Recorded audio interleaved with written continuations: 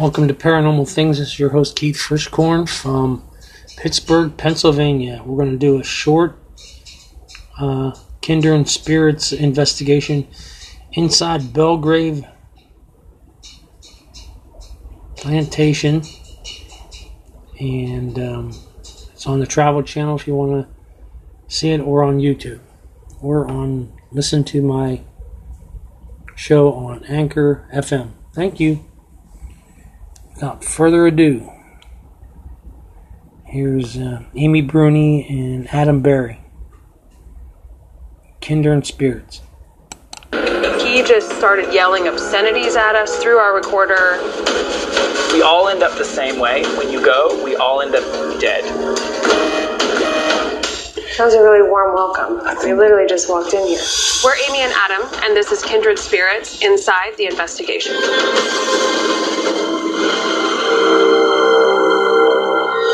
So this investigation is at the Belgrove Plantation in King George, Virginia, and we were called in by Michelle. She and her husband run a bed and breakfast there. This obviously was a former, actual working plantation. There's a caretaker house on the property that they have been wanting to do something with, but Michelle has had such awful paranormal experiences in that space, she won't set foot in it, and if it were up to her, she would burn that house down. Person that's in the house that has claimed that space can be threatening at times. I personally do not do anything around it. I try to stay away from him as well. Do you go in it? No. The one time I walked in, I turned around and walked right back out, and I won't go back in. We went in to kind of try to figure out what was happening and hopefully get to a point where it wouldn't come to burning the caretaker's house down. Yeah. We got to actually stay there for the entire time we were investigating. That's a completely immersive experience for us because not only do you investigate all night long, but you wake up and there you are in the investigation space. Yeah, I mean, every morning I would wake up and Adam would sleep until noon. Thank you. And I would go downstairs and I was just sitting there reviewing at the dining room table and something started just banging on the wall behind me. And I recorded it on my phone and everything, and we never found out what it was. It was such a strange experience, but I guess one that happens there pretty often. It's about the fourth season away from Ghost Hunters, the original Ghost Hunter series with Jason Hawes and company.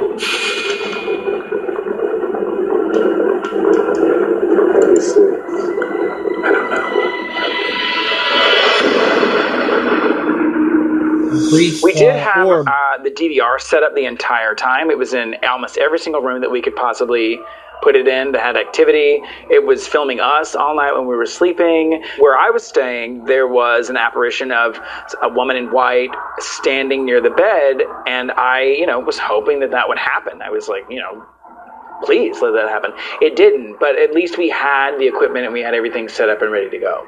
In the house itself, there had been a lot of experiences, a lot of disembodied voices. They'd seen apparitions. And really, Michelle had done so much research on the house already. She was pretty set that in the house, the activity had to do with, the former families that had lived there, right, the former slaves who had been there when it was working as a plantation. There were a number of deaths over the years in the house, including the deaths of a few children that were buried on the property. This family was actually buried on the property. So that, we think, probably attributed to the activity that was in the house itself. Is there a little boy in here who likes to play? Because we brought... Something just touched that bear. Can you knock that bear off the chair? We heard sometimes you like to knock things off of tables. It got touched again. Yeah.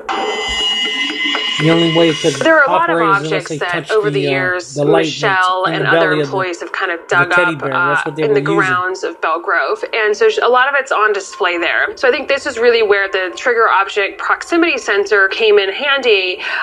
One of the things they dug up was a bent nail, which supposedly was something used in hoodoo as protection. They would bury it in the ground around an area that they wanted to be protected. So we used that with the trigger object proximity sensor to see if that would be touched or set something off. When we went into the caretaker's house, which would have been the overseer's house. That house, though, did have an entity that was very angry and wanted nothing to do with us. I could see why Michelle was so scared of it. We used our digital voice recorder to try to communicate with him, and he just started yelling obscenities at us through our recorder. So whoever is in this house who is non-living, we came here to visit you. Are you up for some visitors tonight? Oh my God. That was a really warm welcome. They literally just walked in here. It was a very hard investigation for us because we suspected it was the overseer. So we had to kind of go against our gut because we clearly...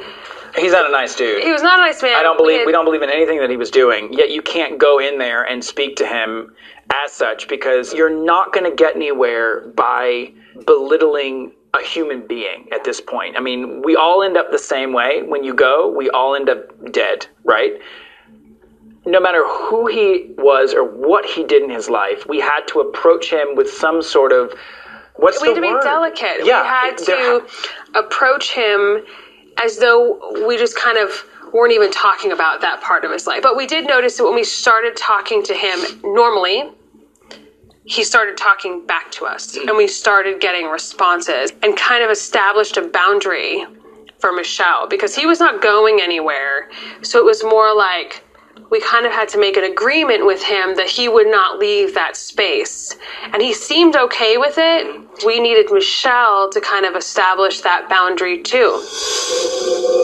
Baldwin, this is Michelle.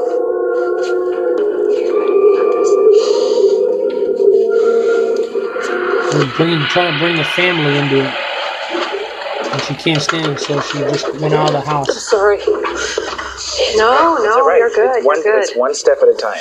We were never able to get her to the point of being comfortable enough to go back into that space, but we were able to provide her answers. We were able to tell her who was there and why they were there and what she could do about it. So as soon as they can kind of overcome this obstacle, it's going to be huge for them, but at least now they have some answers. Yeah, I mean, one of the big things that I think that we do is to know as much information about the location that you're in, right? Mm-hmm. History, research, time period, everything. That is key and that is important because you have to know who you're talking to. You have to be able to kind of put yourself in their position and empathize with what they were dealing with so that you can have a conversation. And I think having that knowledge and having that history is exactly what led us to a lot of the answers that we got. Thanks for watching, and keep up with Kindred Spirits and more behind-the-scenes action on Travel Channel Go. Well, there you go, from Travel Channel. Inside the Belgrave Plantation Investigation, Kindred Spirits. Watch them on Travel Channel or on YouTube where I got this. Or you can listen to me on Anchor FM and any of their affiliates. Thank you. And when we meet again, sleep tight.